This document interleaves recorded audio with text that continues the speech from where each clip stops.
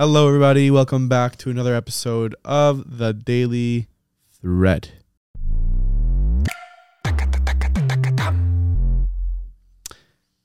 No blue skies all week. No blue skies, gray skies. All week. No blue skies. No, a whole week. All we see is gray. You know, gray goes very good with blue. But it'd be nice if it was partly cloudy. Even mostly cloudy would be acceptable. But Just looks like there's nothing going on. Grayness. What is the message they're sending to us? I think you got to go on an airplane just to tell us that the sky is still up there. Just to get above the clouds. Just get above the clouds. Above 5,000 feet. You're going somewhere soon, no? You're going to Florida? Yes, I'm going to Florida, God willing, on Sunday morning. Very nice. To Listen, Boynton Beach. That's the life. That's the life. Is that the life? What can I tell you?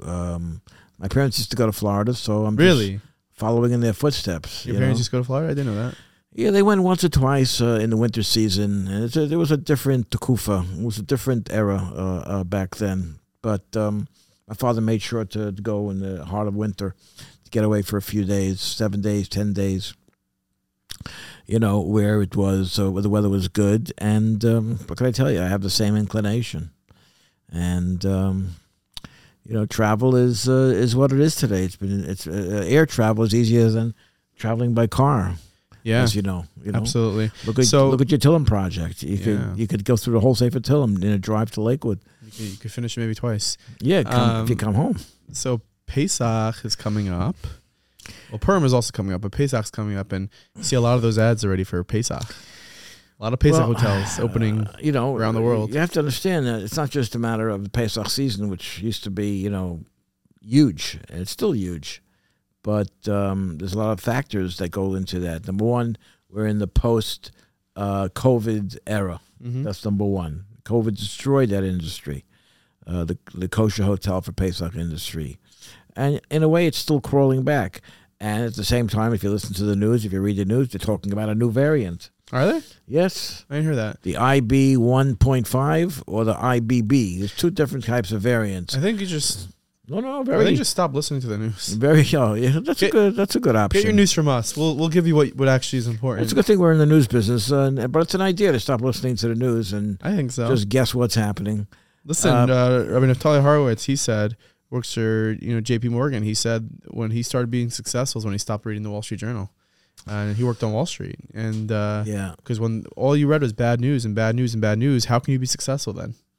If they start talking about a variant, everyone's going to walk around thinking they're getting it. Yeah, but news. First of all, news dictates the direction of the markets. So the guys in the markets, I don't know how he's functioning without knowing what's in the news. He knows what's going on. He's just not reading the Wall Street Journal opinion. It's all opinions. All right, so don't read the opinions. The stock market, by the way, is like taking the temperature of the country on a daily basis. That's how the country feels. The stock market is a huge thing, but at the end of the day, it reacts to news. What's the Jewish equivalent of a stock market? I don't know. Shema Shas? I don't know. That happened once every 8 years. I don't know. A daily Jewish equivalent of the stock market. I don't know. Daily Jewish equivalent to the stock market? What? The stock market opens up every morning and it closes every night. What in the frum world is that? Well, first of all, the world at large... So it takes the temperature of the world. Yes. What does that in the frum world? The world at large is a physical, material world. The essence of the frum world is something that you can't see. It's invisible. It's spiritual. It's tefillah. It's davening in the morning. It's how you daven. It's your thought process. It's what role studying, whether it's Daf Yomi or Chumash. So really, it's the same thing. We have a stock market, a spiritual stock market, but you can't measure it. At the end of the day, I don't think you could say that the market was up 200 points or down 500 points. Well, if you did good things today, if you were kind to people. I'm talking about the stock market is a result of a communal effort. It's how the country feels overall. You're talking about millions of people that are investors. I know, but communal, but what dictates if let's say Twitter or Amazon just starts selling their stock, it's going to tank the market. And it's the same thing with the spiritual stock market. If people are, if each person in their own life is just like tanking, they reflect, I guess, on the communal. Yeah, but we're not talking about individual. Everyone has an accounting individually. You're right on those things, but we're talking about what's the grand total at the end of the day? What's the sum total at the end of the day? Are we up 300 or right now? Like the stock market's down 300 I don't points? know. And you have to understand, and if you want to know how powerful Tefillah and Torah is, I'll tell you how powerful it is. A small minority of Jews in the world actually daven every day and have a commitment to study Torah, which connects them to Kadosh Baruch Hu. It's also as powerful as you think it is. So, but the fact of the matter is that it's designed, I think, by Hashem. I think the whole design of the world is that Am Yisrael is by design tiny minority of people, and they have a tremendous koach in the world. I mean, I don't want to get back to Itamar Ben Gvir, who's one of my favorite people, but one of your favorite people? Yeah, he's one of my favorite people. Why is he one of your favorite people? Well, first of all, there's no baseball season now, so there's nothing to talk about. He's getting slammed. He's one of your favorite people? Yeah, he is. He because he stands up for what he believes in. So I don't know if he's one of your favorite people. He's really one of what is right. Yeah, he is. He stands up before he became a Knesset member. Oh, okay. When he became a Knesset member, he stood up for what was right. Now he's just causing issues. And he defended Jews who want to live where they want to live. There isn't an ethnic minority in the world that can't decide where they want to live and just live there.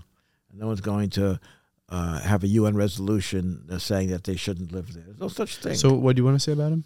What I want to say about him, before he became a Knesset member, he's an attorney. Mm-hmm.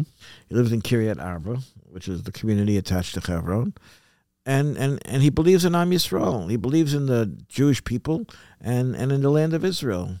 And you talk about how physical things get attached to what are spiritual things and material or physical things have in common. If you want to understand that, if you think they're parallel things that never meet, all you have to do is look at Eretz Yisrael. That's a physical geographic place, and it's full of the energy of holiness and spirituality. So, how do you reconcile that? How do you fit those two things together?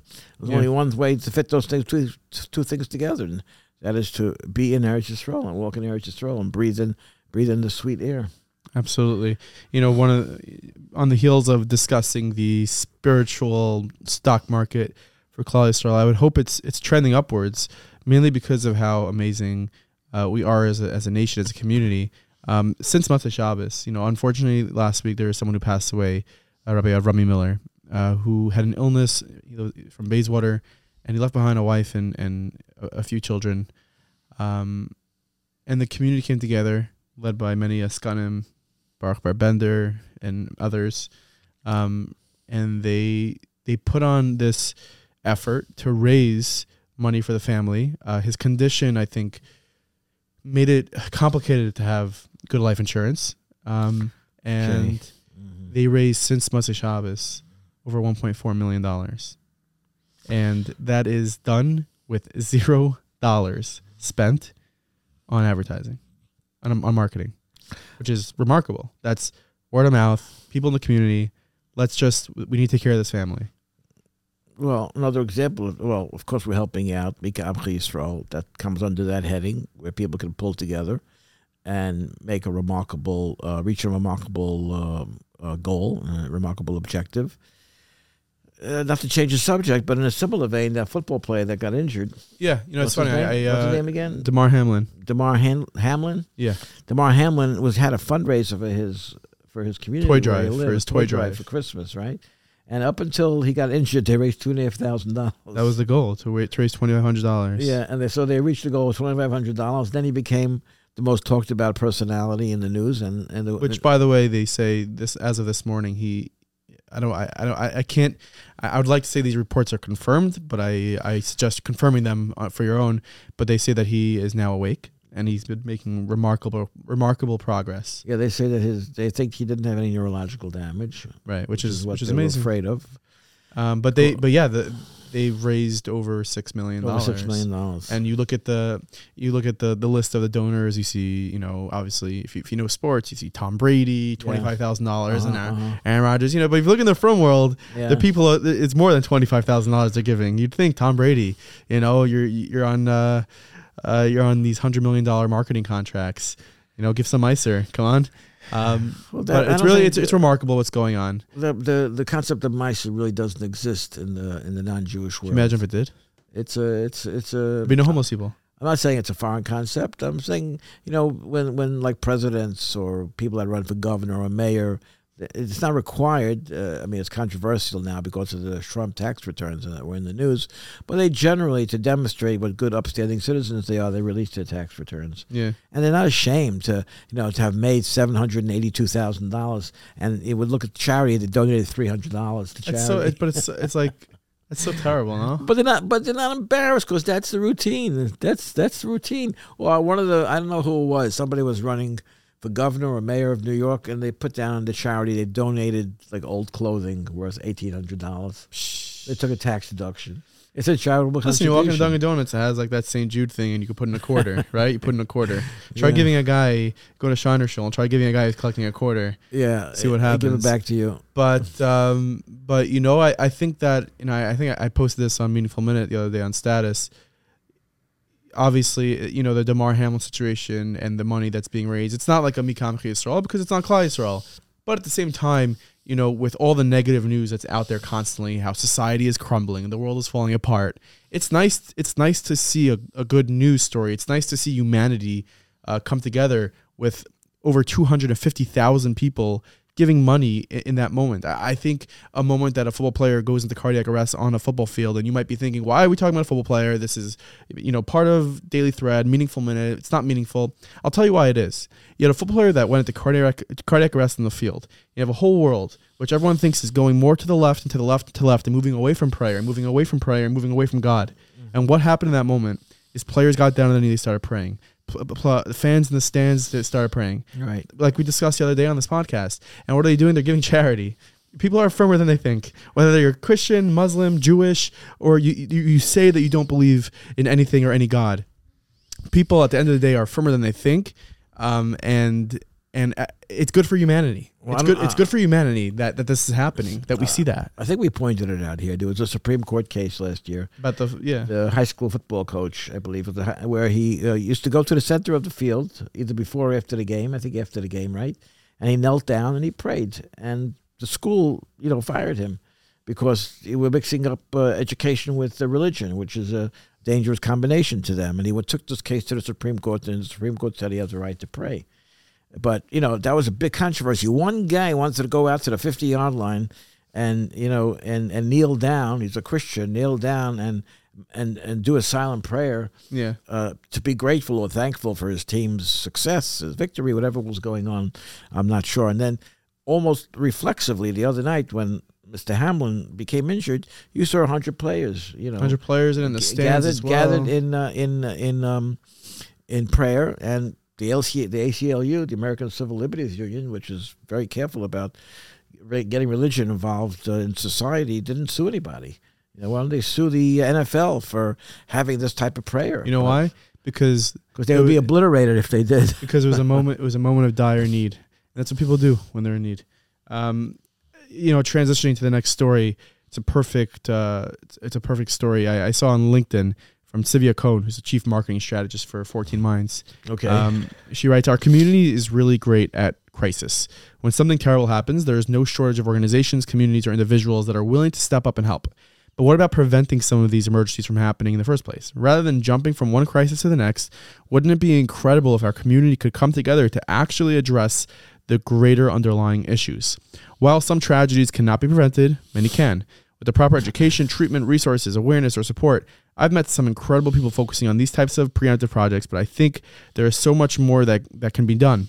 From a marketing standpoint, it may not be as dramatic or compelling, but the potential for a long-term result is incomparable. Who do you know that is working on the prevention angle? Tag them below. Do you know anybody?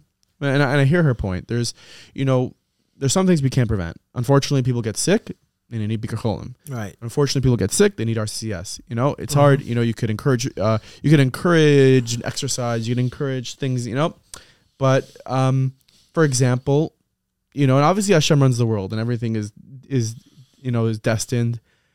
I know. When it comes to poverty, there's an organization RSK that stands for Reb Shaila. I think it's Karastir. Reb Shaila Karastir. It's RSK. Yeah. And they train young people, or really anybody, on how to budget accordingly, They originally were just paying off people's grocery bills.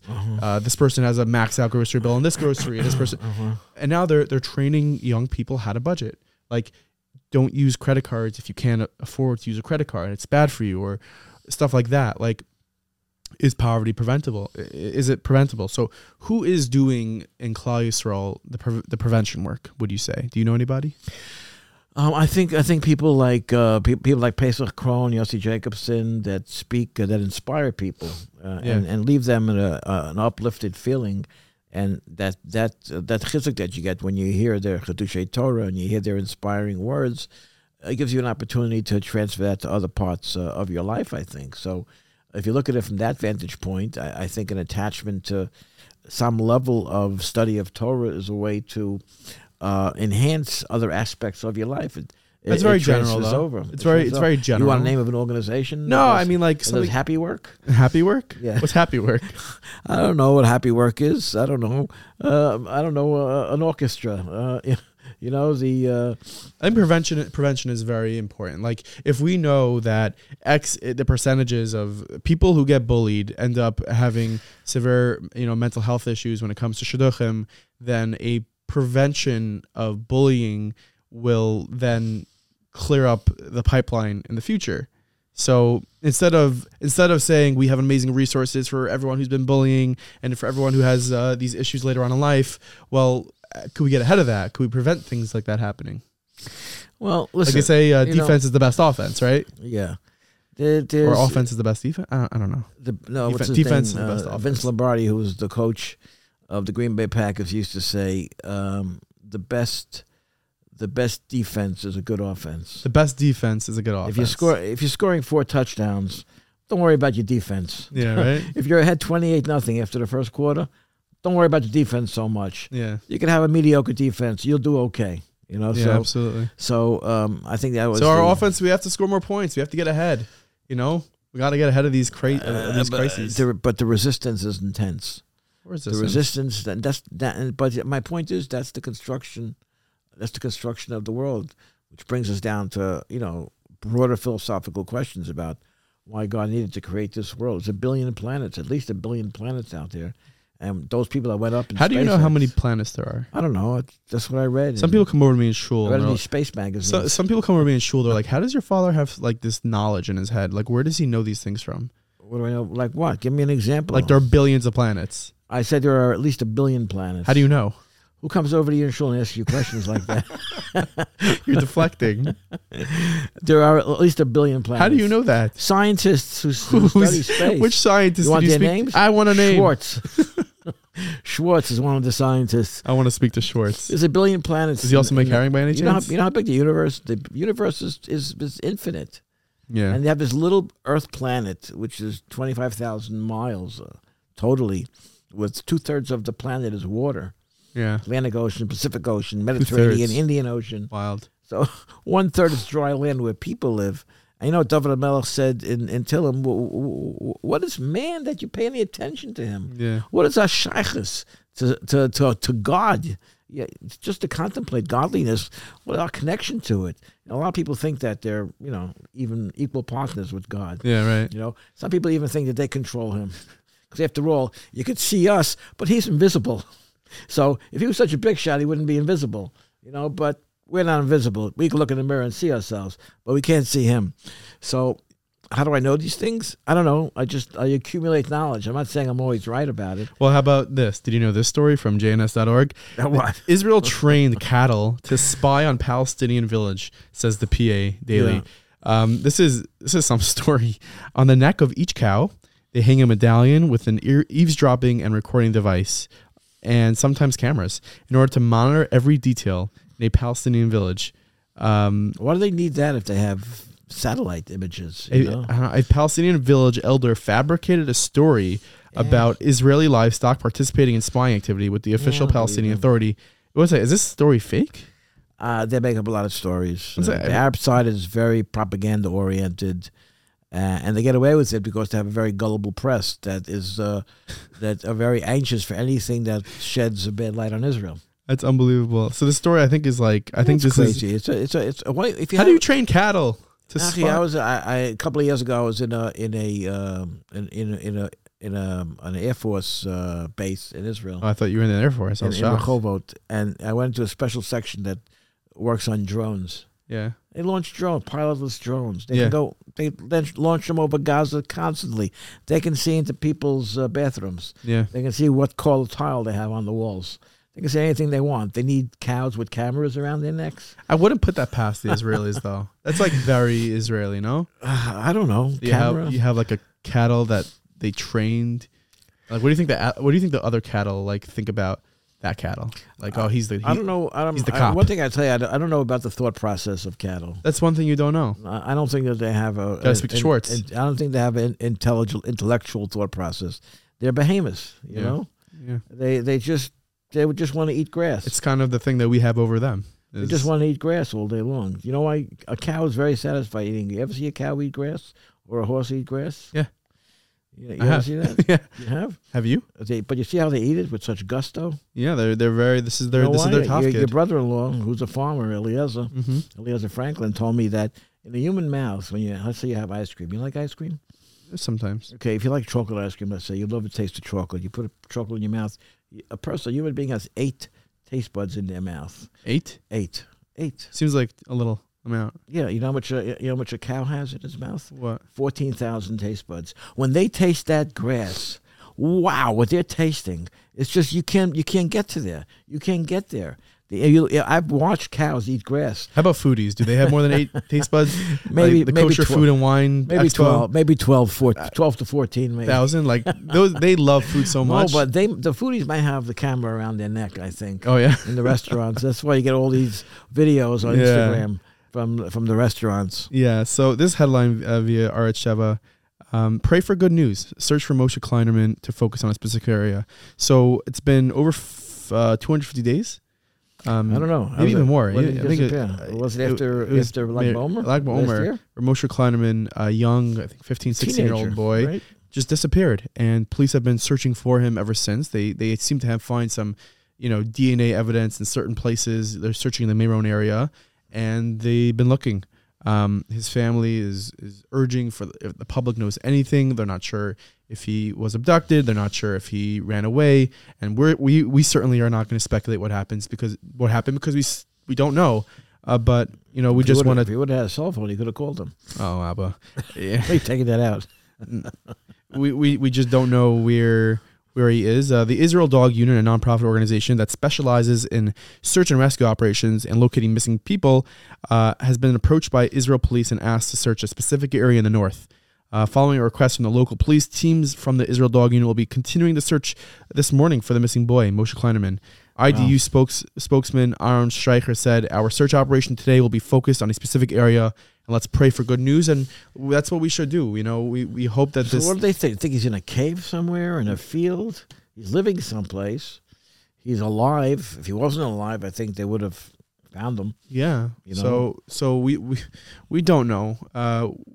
We hope that we hear good news. We have to daven for good news that they find Moshe Kleinerman. It's been so long. A lot of press, surrounded this topic and this boy, and hopefully there's a safe good reunion happy, with him and his family. Ending, happy conclusion. So as we wind down this episode, and I'll give you an opportunity as well because today's Thursday and this week's Parshas Vayechi. Yes. There's something really really cool that I found online, which I didn't find. Everyone's been using it nowadays. Not everyone. Some people have been using it, and I wanted to read a Devar Torah that this wrote for me. Okay. So I think I'm about to really mess up everybody's... Who wrote it for you? Artificial intelligence wrote this for me. Okay. Something called Chat GPT, I think it's called. It's AI. What's AI? Ask your parents. It's artificial intelligence. Actually, don't ask your parents because they're definitely not going to know what this is. I think it's as good as Israel. Maybe it's as good as Israel. Maybe they're behind it. Taka. What is AI? Is what? Intelligence. It's this app that I went to, and it's called Chat GPT, and I typed in, give me a Dvar Torah on Parshas Vayechi. Okay. And you can really write anything, and it'll give you. It basically, I think it scours the internet. What's the name of the app? Chat GPT. It scours the internet for just information, and it put together this amazing Dvar Torah. I'm going to read it right now. Let me hear. So we crossed the border. One of our first projects was the development. Oh, whoa, okay. Let me start over. Wrong thing. Okay. Take two. I want to read this Dvar Torah I wrote up. So in the final chapter of the book of Bereshis, we find that Yaakov is lying on his deathbed. He's blessing his children, and Yaakov's last words teaches us a powerful lesson about the power of legacy and our ability to positively impact future generation. He tells his children, Hashem has been with me. He guarded me wherever I went. The idea of being protected by Hashem is often viewed as being literal. Hashem protects us from harm and danger. Yet Yaakov broadened this concept and viewed Hashem's protection from a spiritual standpoint. Yaakov was not just physically protected by Hashem, he was guided through life and provided with strength to develop the spiritual gifts needed to lead and impact future generations. Yaakov reminds us that our mission in life is to strive to create a spiritual and moral legacy. We must actively work to use our strengths to shape our children and future generations in a positive manner. Just as Yaakov was spiritually protected by Hashem, we should be assured that as we strive to construct our legacy, Hashem will guide us and protect us along the way. Now, this was written by Chat AI, but by ChatGPT, and it's like I was skeptical. I thought they're going to give me some hiji-biji Dvar Torah. That was a beautiful Dvar Torah that they wrote up. So teachers, be aware if your fourth grader comes in with a beautifully written essay that has no spelling mistakes, has perfect grammar, be a little suspicious. You think? Yeah. Well, listen, I lived when I was in high school many years ago. A few years ago, they just started for the first time. You were able to use a calculator on the math regions. Can you imagine that? Yeah. And before that, we took regions in 9th and 10th grade. Yeah, to show your work. We took regions without a calculator. I can't imagine. Can you imagine that? Can you imagine what an advantage it is to have a calculator on your desk? Absolutely. You're doing math. Yeah. The people that did it without calculators really knew their stuff. Uh-huh. So what do you got on Parshat? Anyway, what I wanted to say, that this is a verse for this is probably one of the most pivotal parshas in the Torah. When Klal Yisrael is transitioning from just coming into Mitzrayim, they're going to go into slavery, and from slavery they're going to be there for 210 years, and Moshe Rabbeinu is going to be born, and they're going to be led to Har Sinai, and then ultimately into Eretz Yisrael. So we're at the cusp, at the threshold of great historical happenings. And like you say, Yaakov Avinu was giving brachas to the Shvatim before he passes away. So two things I want to point out. Number one, he blesses Yehuda, who is known as the strongest, powerful of the most of the Shvatim. But he blesses him that his enemies are going to see the back of his neck. He's going to see the back of the neck of his enemies, which means his enemies are going to flee from him. And why is that important? Because at the end of Bamidbar, when Moshe Rabbeinu was not sure whether he's going into Eretz Yisrael or not, he has an argument with Shevet Gad and Shevet Ruvain about they want to stay in Ever HaYarden, with better farmland for their sheep. But they're the best fighters. So he wants them to lead Klal Yisrael into Eretz Yisrael. But so why is Moshe Rabbeinu giving Gad and Ruvain a hard time about not leading the fight to capture Eretz Yisrael, when we know Yehuda is the leader of the Jewish people, and the greatest military person? And you go back to Parshas Vayechi, where it says that Yehuda is going to see the back of the neck of his enemies, which means that his enemies are going to run away. They're going to live to see another day. They're going to run away. You need Gad and Ruvain to know how to win. They know how to defeat the enemy, and how to defeat them definitively. So that's number one. Number two, I just want to say that you have the brachas are dispensed by Yaakov Avinu in chronological order: Reuben, Shimon, Levi, so on and so forth. And then instead of Yisachar and Zvulun, he says Zvulun first and Yisachar second. So he switches the order. Now it's known that Zvulun is a businessman who's on the high seas doing business, trading, whatever they do. And Yisachar is Yoshev Ohel. They sit in Kolel, they sit in yeshiva, and they learn. So it's a little cynical to say that because Zvulun provides the money for the guys that are learning, that he goes first when Yisachar is really older than Zvulun. So the Lubavitch Rebbe says that that's not really the case. And you see it again, it's a bracha when Moshe Rabbeinu is dispensing the brachas. No, the pshat is that Zvulun has a double opportunity to do a Kiddush Hashem when he's in the Beis Medrash, davening and learning, and when he's at work. He could be Mekadosh Shem Shemayim. Yisachar, he's Mekadosh Shem Shemayim when he's in shul, in the morning davening, and when he's learning the entire day, and when he goes back to Mincha Ma'ariv at night. But Zvulun, like I said, has a double opportunity. That's why he went before Yisachar. Beautiful. You could honor godliness when he's in shul in the morning, and when he's learning with his chavrusa, and when he's at work during the day. That is amazing. And we hope you all have a beautiful Shabbos. Yes. If you're going to be at the Hask concert, I will be there, God willing. I hope to see you there, Hask 36. If you want some VIP passes, I think you still head to hask36.com this Sunday.